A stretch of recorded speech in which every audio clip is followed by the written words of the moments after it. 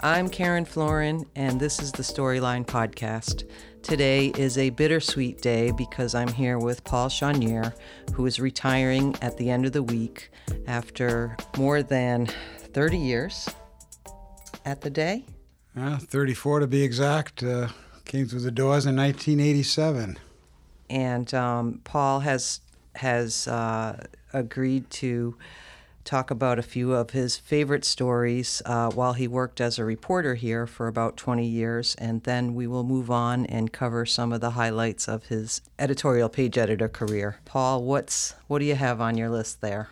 Well, it's. I was thinking the other day that my career actually spanned 6 decades because I graduated in 1979 out of the University of Rhode Island and went right into my first job up in Vermont, and I'm finishing up now in the early 2020s. So quite seen dramatic changes in technology in the industry, and certainly in newspapers and how they function and the challenges they face. So it's I think it's certainly been an interesting time to be in journalism. One, because I experienced in its heyday business wise, but it's really exciting to see the possibilities that we couldn't have dreamt about when I began journalism. There was no such thing as a podcast, certainly, and there wasn't even any thought of that there would be any format to record information and talk about issues and give readers an easy way to give their feedback outside of a letter to the editor. So it's been a interesting time for this career. And I think it's also brought us closer to our audience and familiarized them with us. But maybe as we talk today, we can sort of dispel a couple of the myths that people have about editorial page editors, right? And Sure. But I really would like to start with your career as a reporter because that was very distinguished, Paul. Tell me about some of those favorite stories of yours and why they stand out, and whether you still see people in the grocery store today that shake their fingers at you. I came to the day, I said in early 1987. They were on a hiring spree at that time. The day, for some of the old timers remembered, up to around that time, it had been an afternoon newspaper. And around that time was when the day was looking to expand its coverage area. And I had been working at the Norwich Bulletin and was fortunate to get a job here, in part because the day was opening a Norwich office. They were trying to bolster this new morning edition. And I joined the staff at that time. And I spent several years, I actually think it's been over 30 years. There's only been 2 reporters, I think, primarily covering Norwich for the day, and that was me for quite a few years, and then Claire Bissett has been there many years doing a great job. But I remember finally those days in Norwich for the day, the visits to the City Hall and meeting the clerks, and that was where a reporter kind of got the buzz of what's going on in town, and you'd get the inside information of what to look for and such, and that was great training grounds for my future work as a reporter, and ultimately as a editorial page editor. Is that kind of grassroots coverage, and that remains our bread and butter. It's just something you're not going to get anywhere else. Is professionally written news about our local communities, and I think it's a great asset, and it's something we have to, I think, retain, because I think it's so fundamental to democracy. Because if you don't have some source of community news and information, I don't know how people kind of make the judgments they need to make, in a democracy, as far as elected officials, policy, and such. I have a vague recollection of a story about the police that you worked on in Norwich. Can you talk a little bit about that one? As with any department, frequently the police are called to a scene because a a car's been in an accident or a car's been abandoned, and you call a local wrecker service, they tow it away. That's some potential business for a local garage. And the departments, I imagine it's still the same now, but at least then they had rotational lists, so it was very fair that everyone, when they came on the list, you hauled it away, and maybe you got a clunker or maybe you got a car that's going to cost some considerable amount to repair or such. And the local garages were insisting that a couple of garages that were associated with top-ranking officials in the police department seemed to be getting the cream of the crop. If it was a Mercedes and such, it seemed like suddenly the connected garage would rise to the top of the rotational list. So it was a very kind of in-town digging into of potential corruption stuff and digging into that. And I remember I was at a garage for hours going over records and such of one of these garages claiming they felt things were not on the up and up and making their case. And I get back to the bureau, and soon after the phone rings, and someone says, "Well, we know where you were all day." And I said, "Well, how's that?" He said, "Well, with the local police, and it would kind of be a shame if you got pulled over and you were found with something. I think you just be careful who kind of you associate, who you listen to." And I said, "Who is this?" And of course, I got no information. And I went to my managing editor at the time and said, "Just in case anything comes up with me in Norwich, I just want to put this on the record." Now, and nothing did.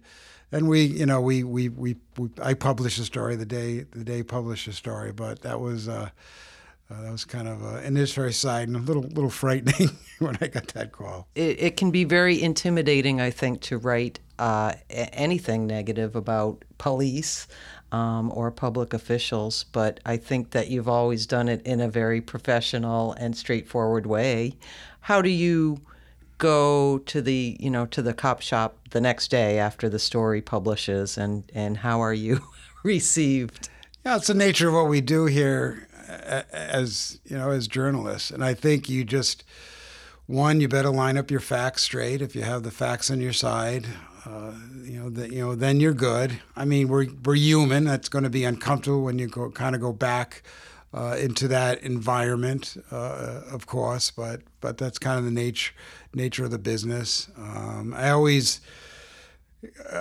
kind of look forward to what we might call a confrontational interview. If you've done investigative reporting, you gather up all information. At some point, you then sit down with the people you're writing about and give them the chance to get their side of the story. But you should have your facts lined up at that point.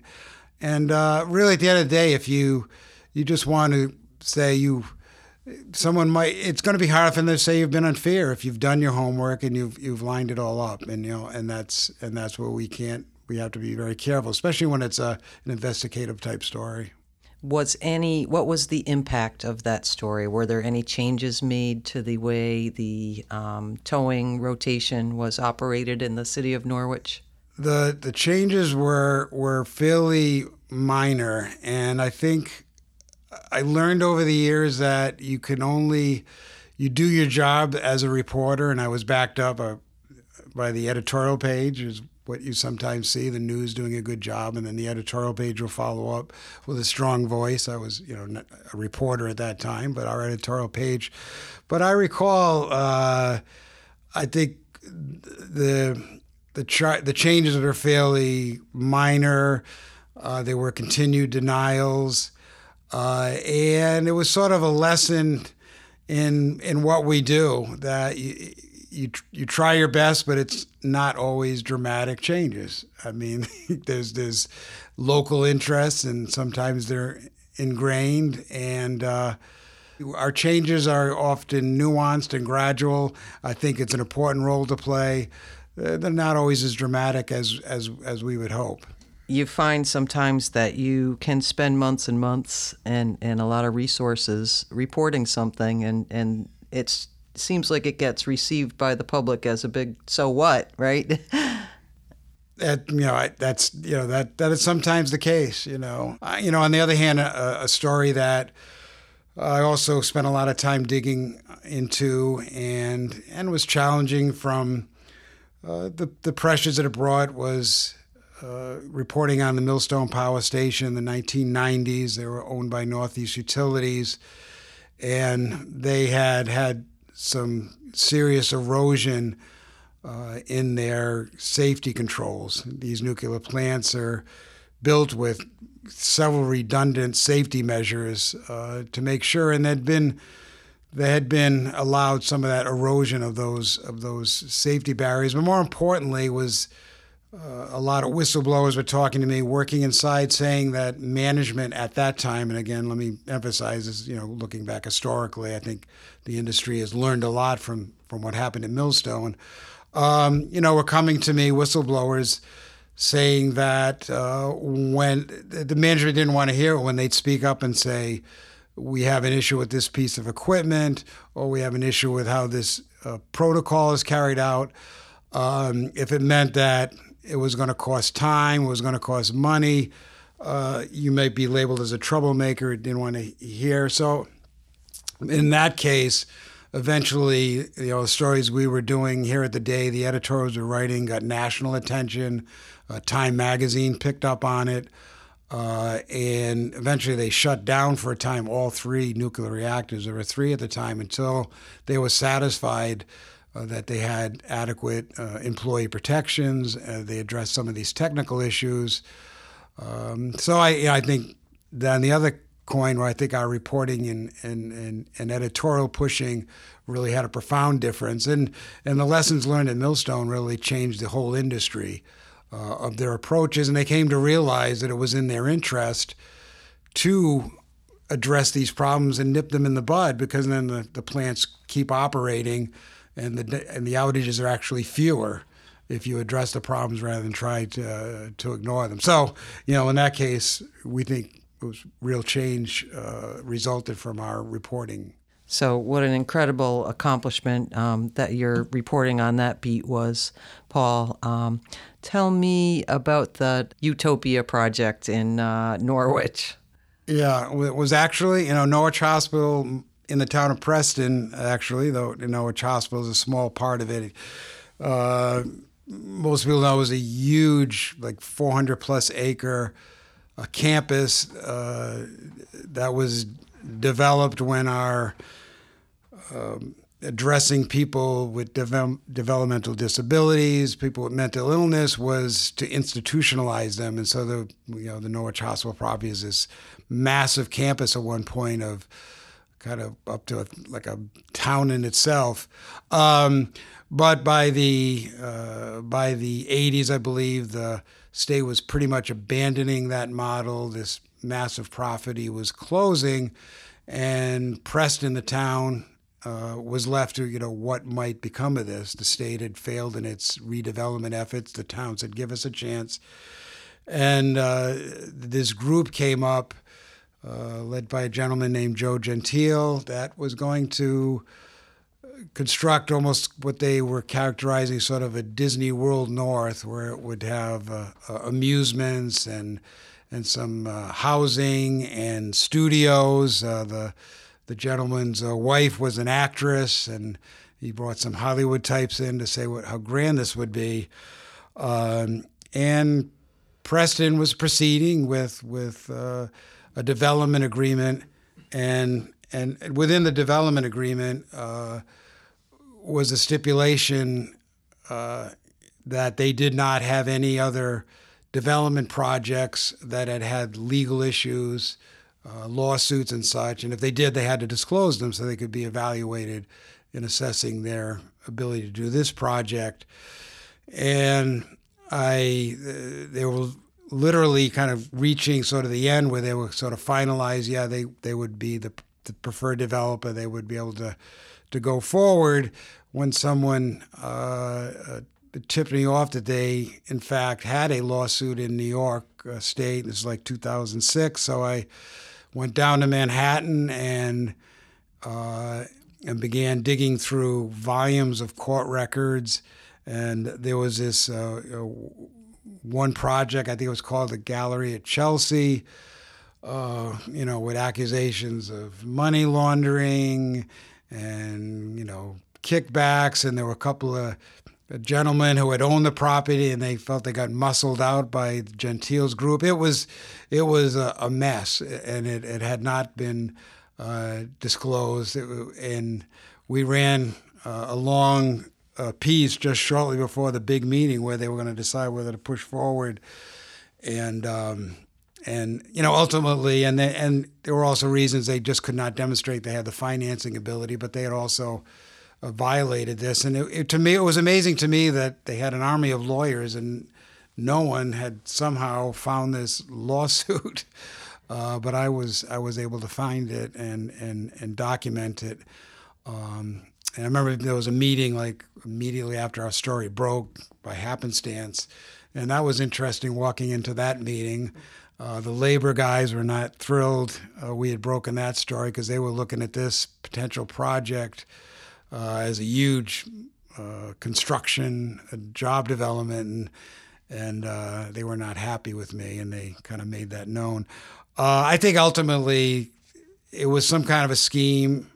They just wanted to get their talons into this vital property that was on the river across from Mohegan Sun Casino. I think they saw it as valuable, and however they could get to the finish line to be the developer, and then they'd figure it out, I think was what in my opinion, was what their real game was. I don't think they ever had the resources to do what they were talking about. They just knew they'd be in the catbird seat if they could kind of get the talons into it. So any other news stories before we talk about your becoming the editorial page editor? I worked with Ken Tolson, who was an editor since retired from the day, where we looked into allegations of a cult. King's Chapel was the name of it at the time, that was operating in sort of the Norwich, Griswold, that area.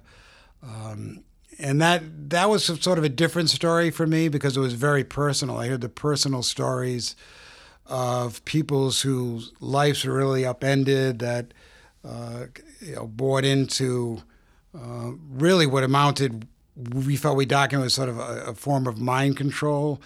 So it was a little different. You're not dealing with policy issues or corruption. It was a very personal level. And some of the people, live. I was living in one of the towns where this was going on. So, that was kind of a story I was very proud of, and kind of very difficult. And we won actually a national award from a group that tries to uncover and let people know about the abusive nature of some of these cults. So they actually began that award after the Jonestown massacre. But thousands died. I think it was Honduras drinking Kool-Aid, the Reverend Jones. And they started this organization to try and uncover cults and the abuse they can have. And that was very flattering. We won that national award for our reporting on this particular one. That's amazing. And just to go back a little bit, the power of Google tells me that Jonestown and Jim Jones was in Guyana. Somehow along the line, you acquired this real love of politics, and you were an absolutely perfect fit when there was an opening for editorial page editor. Can you talk a little bit about that transition? I had actually applied some years before I was able to win or be appointed the editorial editor. Maura Casey, we actually had 3 editorial writers, and one of them was Maura Casey, who had been hired by the New York Times to work in their editorial department. And I actually applied for her job. There was also Greg Stone, the deputy editorial page editor, Morgan McGinley, the editorial page editor, who had been doing a great job for years in that position. But then the newspaper decided they weren't going to fill Maura's position. It was unusual for a paper our size to have 3 editorial editors.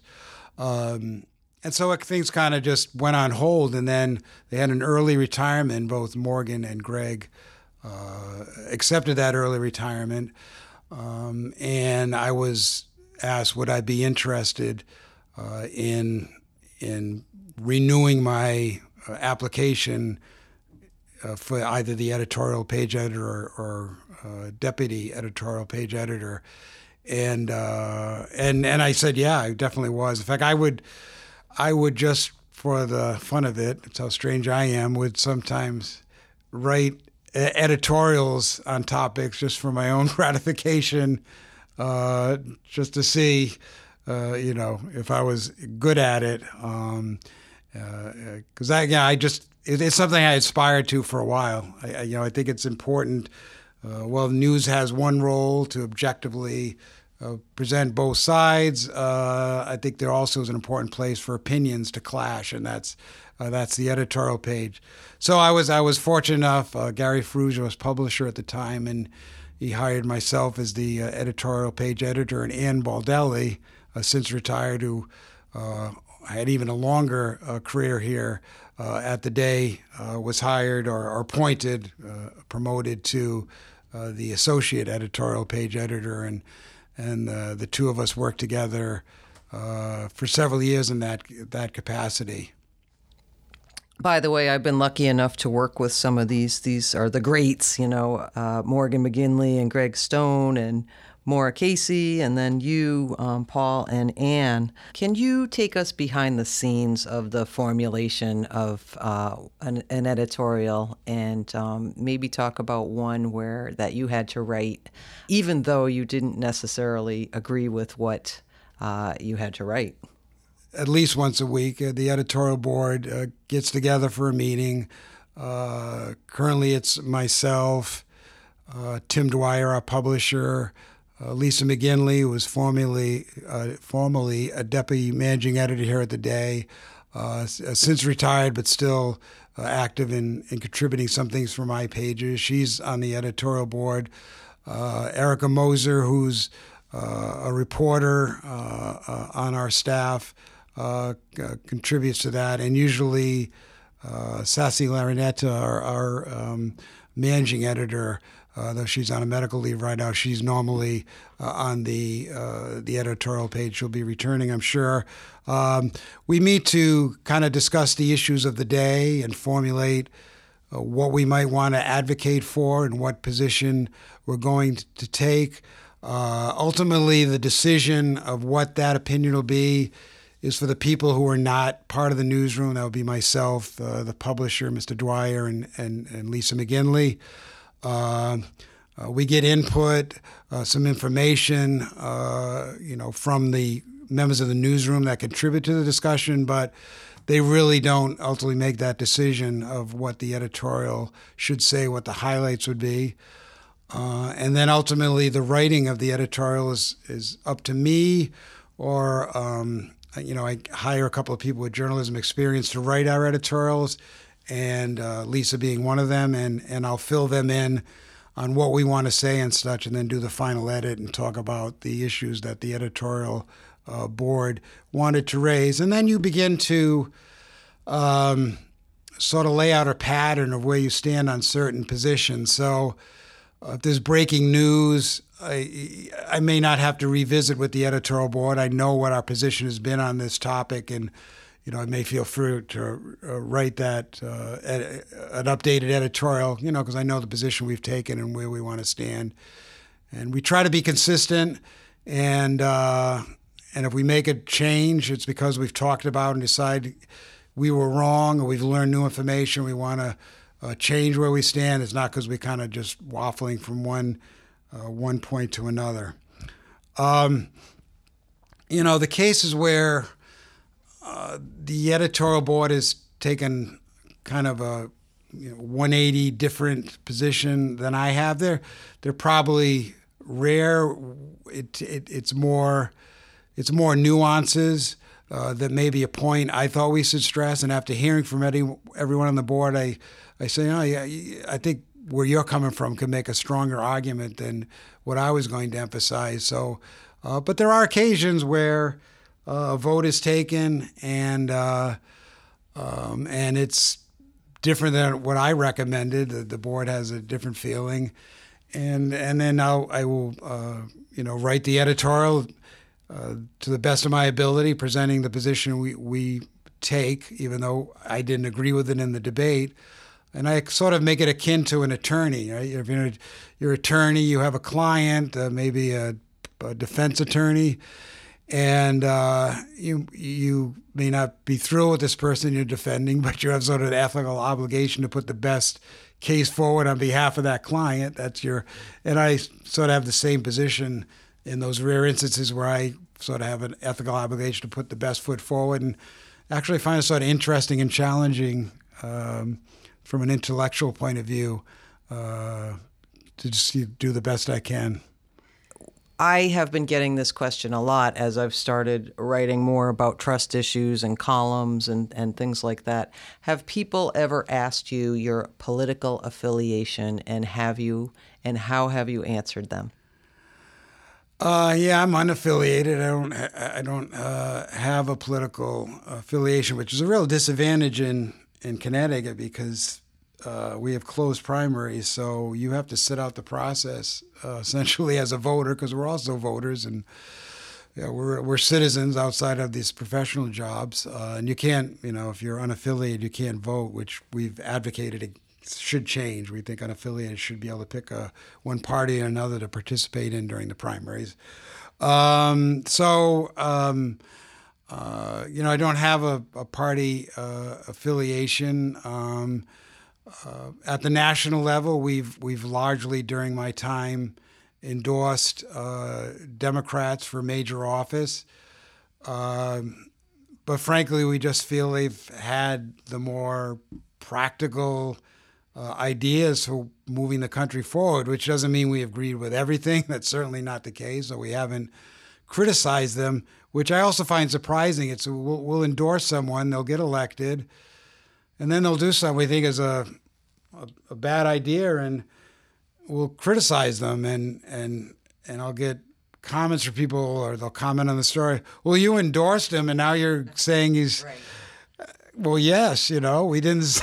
We didn't like it. It's almost tribal these days that once you back someone, then you better back them through all ups and downs, and I don't think that's the way it should work. I think you should be a little open-minded, and even though you voted for someone, you might say, well, I voted for you, but boy, I think this is a lame brain idea that you're pursuing now.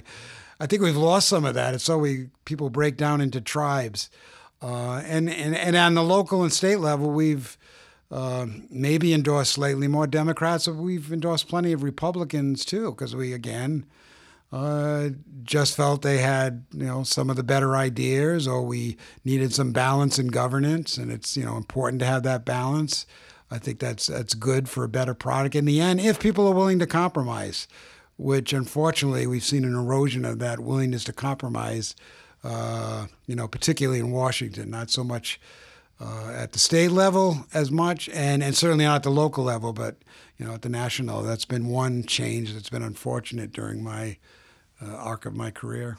Okay, and another thing that I've seen and admired was Paul Choiniere going out to a gun range and shooting a gun as you formulated opinions about Second Amendment issues. Yeah, in the wake of Sandy Hook, we were very much for gun reform. We were in favor of a ban on the sale of assault rifles in the state, grandfathering those who already own them.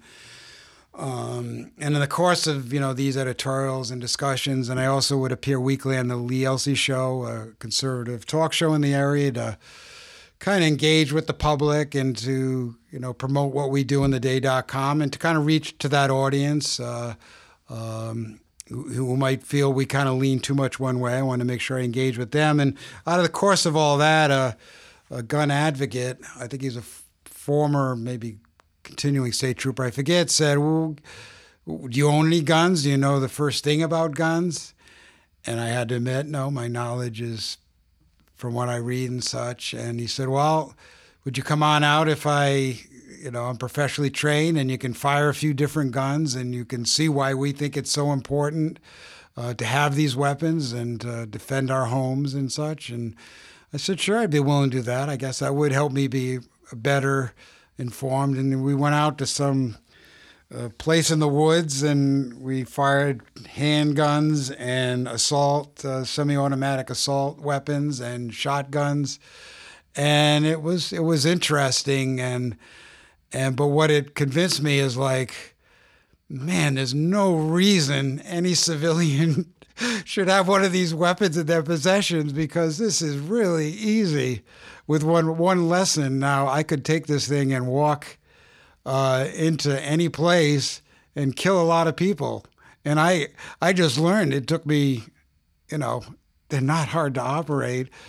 They're incredibly lethal and easy to, and so I guess he thought it would kind of persuade me, like, oh, yeah, you're right, people need these guns. It persuaded me quite the opposite, that we were right on, that there's no reason that civilians, and I'm still convinced, I want the Army to have this stuff and our law enforcement, but boy, these things are lethal. It's what I found out. Paul, what are your plans for retirement? Well, at first, I think I just want to kind of de-stress. Eventually, Ann left the department when, again, another kind of budget decision, Ann returned to the newsroom 2012. So for the last 9 years, roughly, I've been putting out the pages by myself. It's a lot of workload.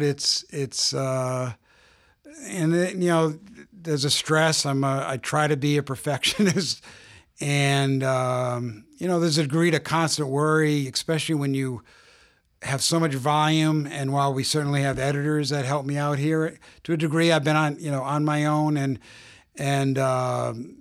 just that's kind of, I can't be a time I wasn't a bit worried about, might be a mistake that was made and such. And it's been a lot. So I think for a time, I just want to sort of distress and get out on golf courses and take some walks in the woods and just kind of do that for a while. But I'll look for opportunities down the line where I might get back into commentary.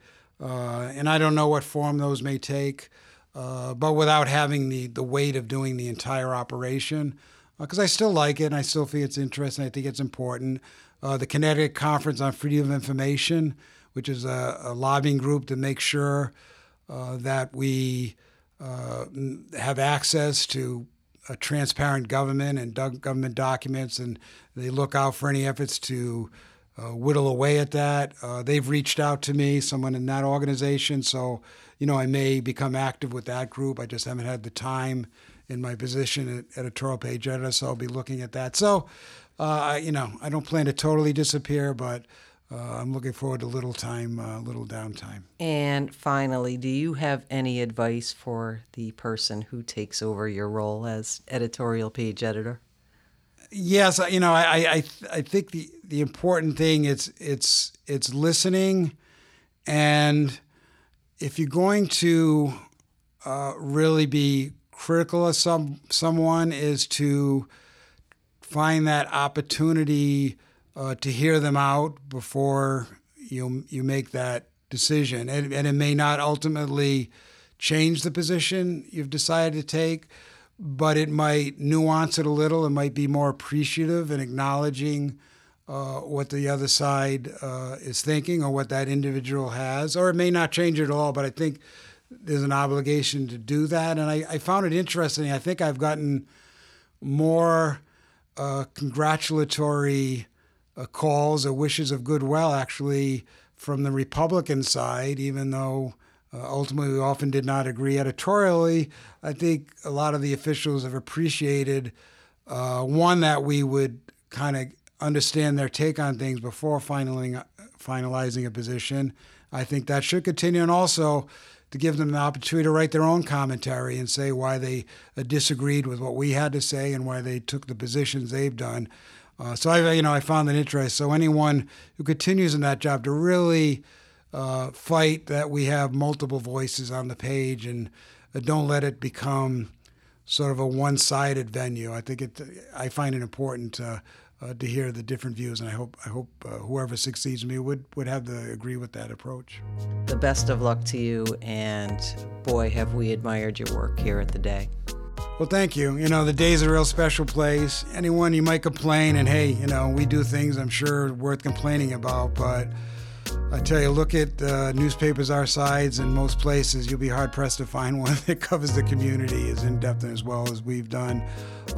So it's been a great place to work at the Day, and very proud of what we do collectively as a team. And I'm going to miss those interactions with folks in the newsrooms and such. It's been a great career.